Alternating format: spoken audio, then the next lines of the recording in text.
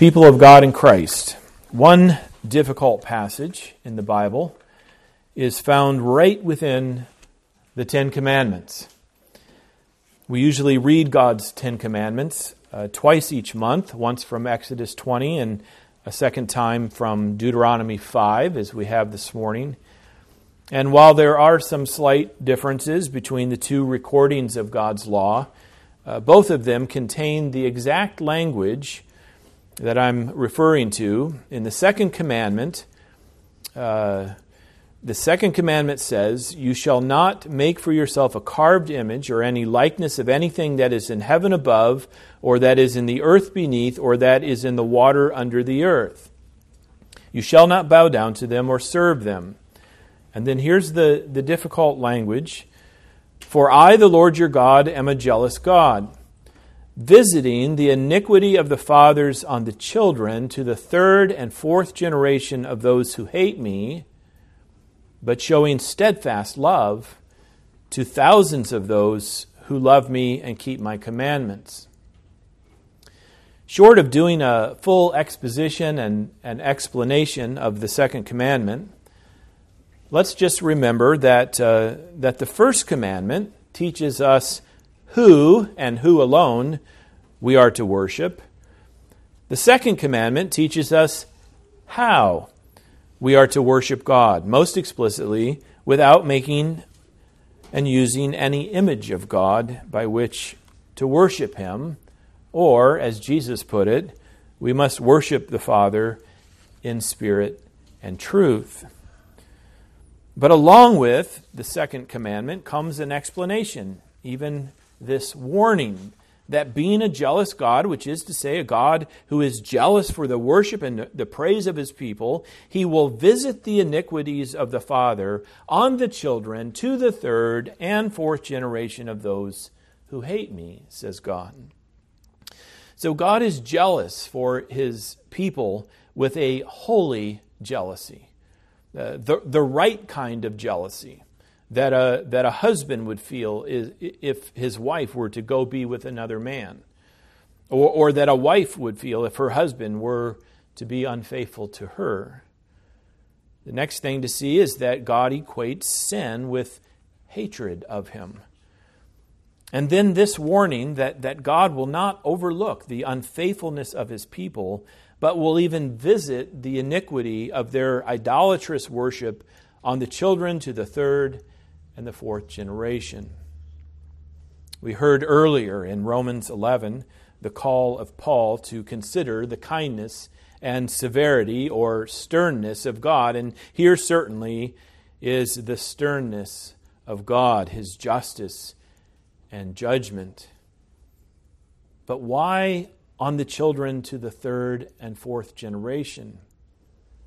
It sounds like God would be punishing the children for the sins of their fathers. And it's hard to argue that it's not saying that.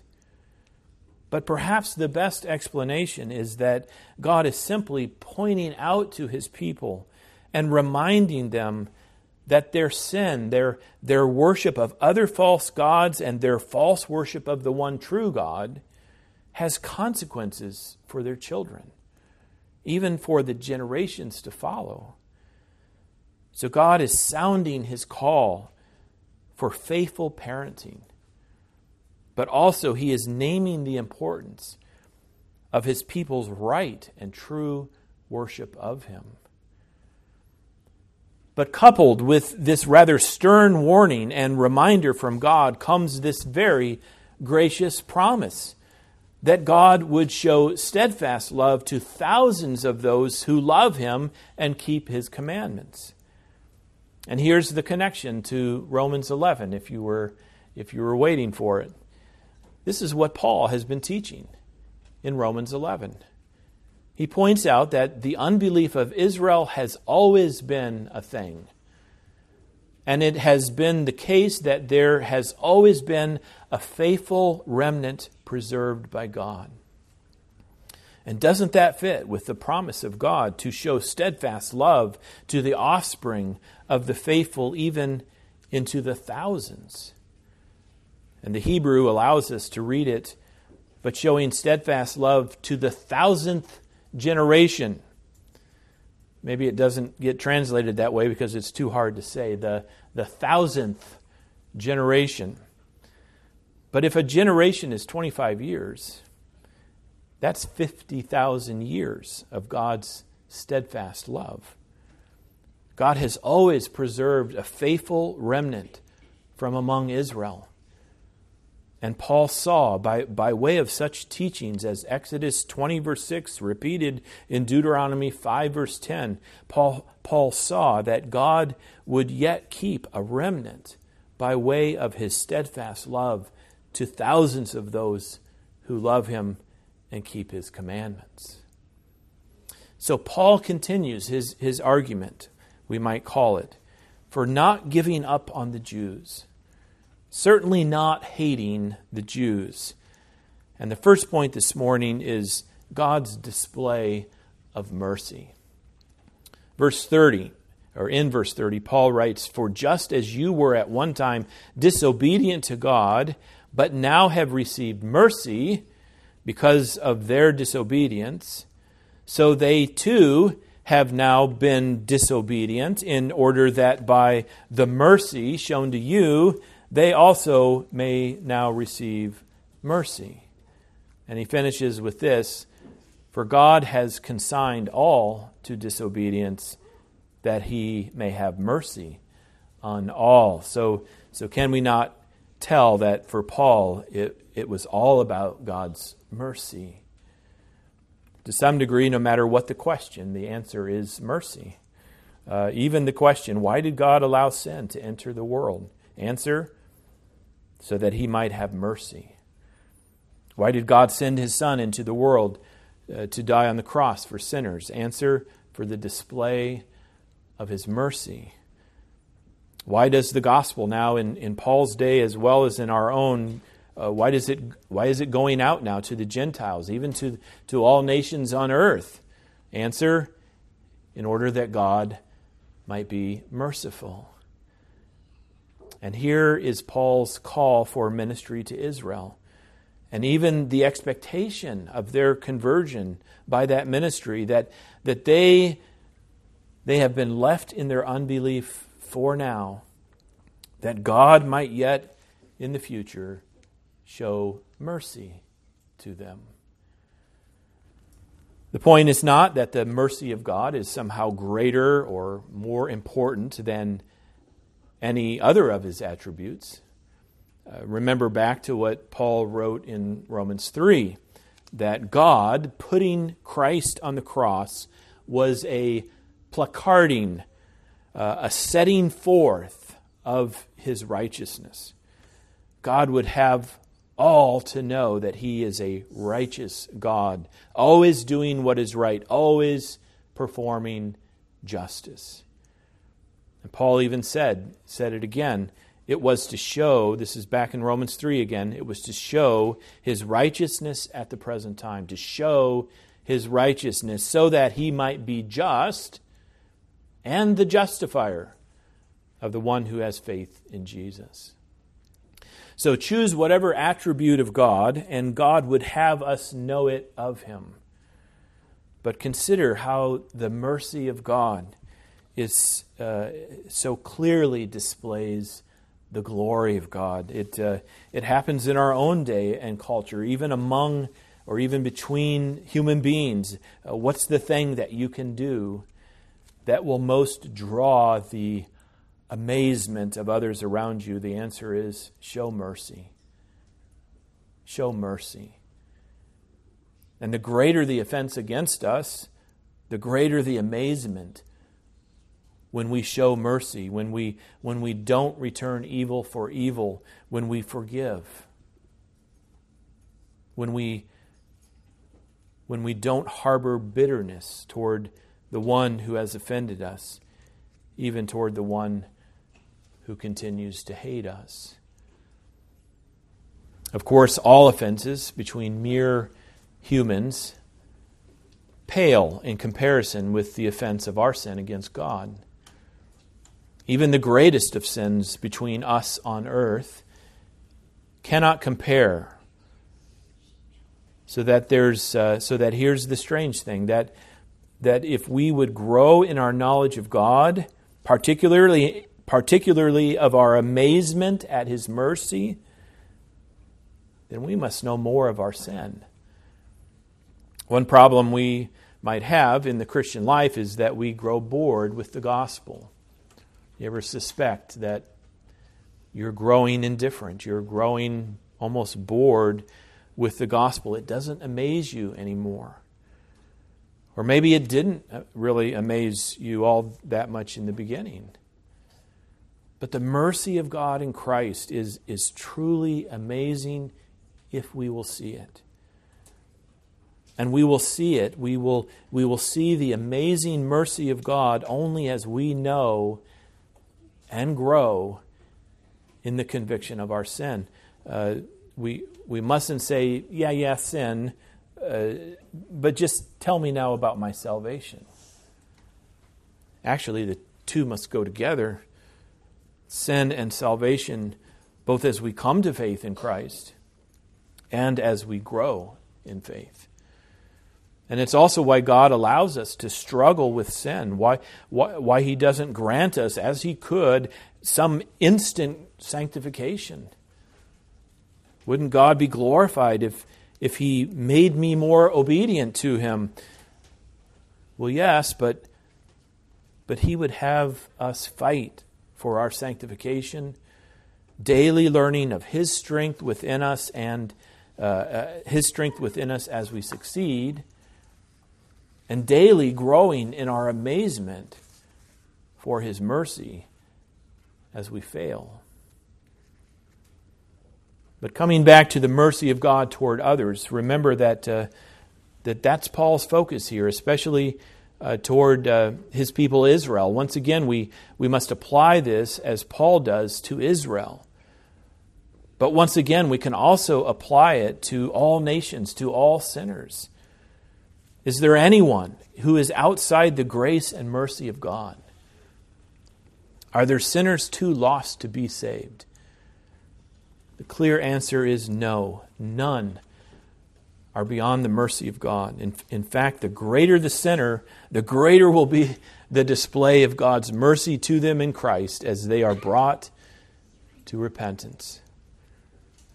Think of the thief on the cross next to Jesus. Think of the Roman centurion at the foot of the cross. Each of them had participated in heaping suffering upon Jesus, and yet each of them, it would seem, in some way came to see that the cross of Jesus was somehow for them. Think of Paul himself. In his first letter to Timothy, he writes, "The saying is trustworthy and deserving of full acceptance, that Christ Jesus came into the world to save sinners, of whom I am the foremost. But I received mercy for this reason, that in me, as the foremost, Jesus Christ might display His perfect patience as an example to those who were to believe in Him for eternal life." And then Paul breaks out into doxology with praise to God. "To the King of the ages, immortal, invisible, the only God, be honor and glory forever and ever. Amen." And once again, it's the mercy of God that amazes Paul. And it's the mercy of God that should amaze us as we know our sin, to know God's great mercy in Christ, and then to worship Christ as our wonderful, amazing Savior. And the same thing happens in Romans 11. Paul breaks out into a final doxology, starting in verse 33. And here is the basis for the saying, maybe you've heard it, that theology leads to doxology. Remember that Romans 11 marks the end of Paul's teaching on salvation. In Romans 1 through Romans 3, verse 20, he teaches about sin, that all mankind knows that God exists, that He is holy, and that they are sinners, and that His judgment is due to fall on them, and that the law of God cannot save us, but only teaches us our sin.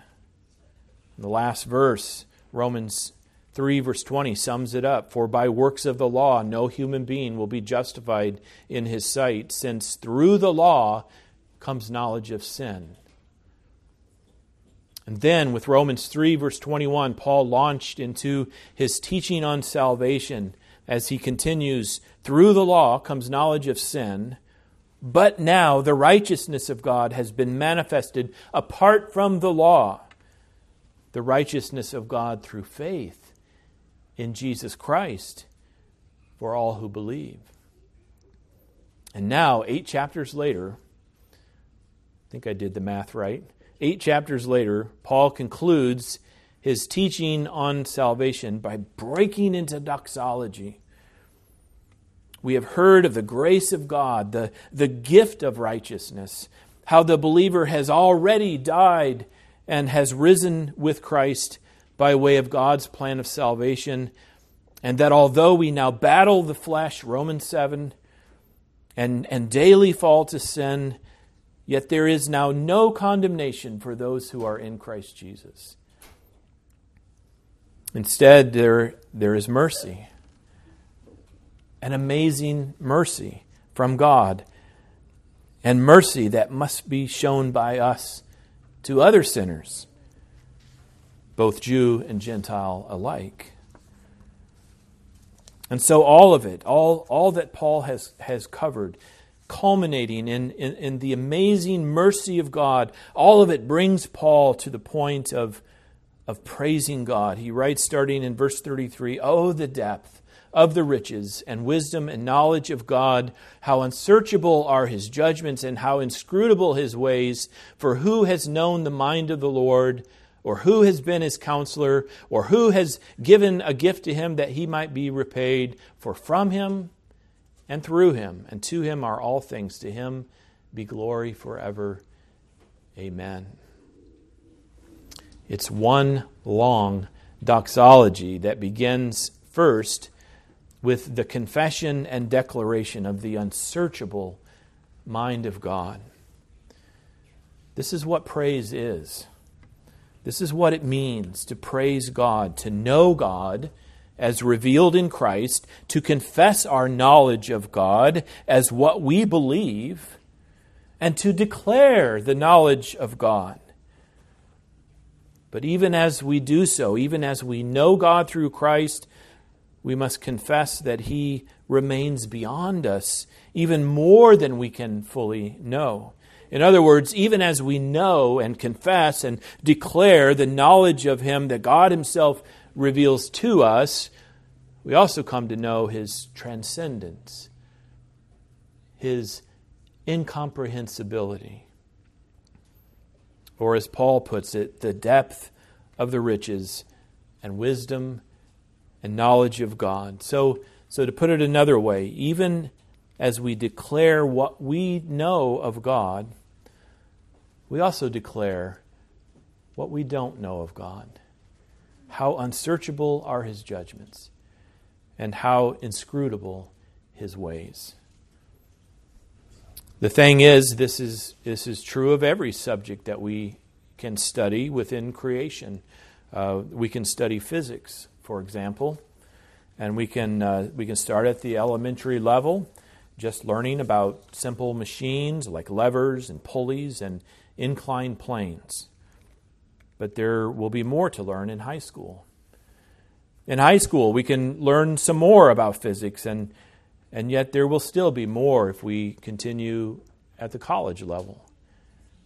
Then there's the grad level, and then there's the post-grad level for a master's degree and a PhD. But even the one who earns a PhD only knows that there is always more to know. And the reason for this, even in subjects other than God Himself, is because all of creation itself is the revelation of God. Not that creation is God, but that by God's own design and purpose, creation is God's own revelation of Himself to us. So we can know God. We can know much about God. If God will grant it, we can know and believe and confess and declare all that we need to know of the knowledge of God in order to be saved. But the more we know, the more we also know how little we know of the depth of the riches and wisdom and knowledge of God. Even in knowing God in Christ in order to be saved, yet we also know how unsearchable are His judgments and how inscrutable His ways. Well, finally then, God's glory forever. The last verse, verse 36, reads, "For from Him and through Him and to Him are all things. To Him be glory forever and ever. Amen." Here Paul is confessing and declaring what we might call the sufficiency of God, even God's self-sufficiency. First of all things are from Him. All things are from Him. He is the creator of all things. And in the beginning, at creation, God created all things out of nothing. He did not depend upon materials provided by some other source. Next, all things are through Him. As He created the world, the full power to create was His. God did not partner with any other power or authority. And finally, all things are to Him, which is to say, to His praise and for His glory. And the thing to see is that the same is true of God in our salvation. As you well know, our salvation is the work of God in Christ for a new creation. Once again, our salvation is from God. He provides it Himself, not relying upon any goodness in us, for there is none. And if there comes to be any goodness in us, it comes after we are saved, and still by the work of God in us. And our salvation is through God. He did it, and He does it alone. If we say yes, but God worked salvation through Christ, well, then we only need to remember that Christ is God. So that even as God worked through Christ, yet all things are done through God alone. And so our salvation is to God. That's the point of Paul's closing doxology. Theology leads to doxology. The knowledge of God brings us to worship God, to praise God, and so it will be in heaven forever, for all eternity, as we dwell with God in the new creation. God will still be transcendent and incomprehensible. He will be the God whom He always is, and we will still be limited creatures, even in our glorified state. He will be the God whom He always is. We will still be creatures, but as we know Him in heaven to the fullest degree that we can, we will worship Him. And it will be just like Paul. Paul didn't finish his teaching on salvation by deciding to praise God. He was moved to it, even as we will be moved by God to worship Him as we come to know Him in Christ. Have you known the mercy of God? It's really the same question to ask. Have you come to know Christ as your Savior? If you have, then that's why you are here, to stand in amazement at the mercy of God and to declare His praise. Amen. Let us pray. We praise You, O God our Father, in response to the salvation that You have provided us in Christ, so to reveal Yourself to us, that indeed we might praise You. We declare that you have all power to do whatever you are pleased to do. We declare that you have all authority to do whatever you want to do. We declare that you have all wisdom as you reveal by your plan of salvation and by working out that plan in time and space. And oh, how we love to declare your mercy and delight to declare that you have been merciful to us. You have forgiven the offense of our sin. You have provided for our righteousness. You have delivered us from hell and given us to share in Christ's glory in heaven. How merciful you have been to us and are to us. Grant it, O Lord, that we might grow in knowing your mercy to us in Christ, that we might be grieved to miss any opportunity to worship you as our Savior God. In Jesus' name we pray. Amen.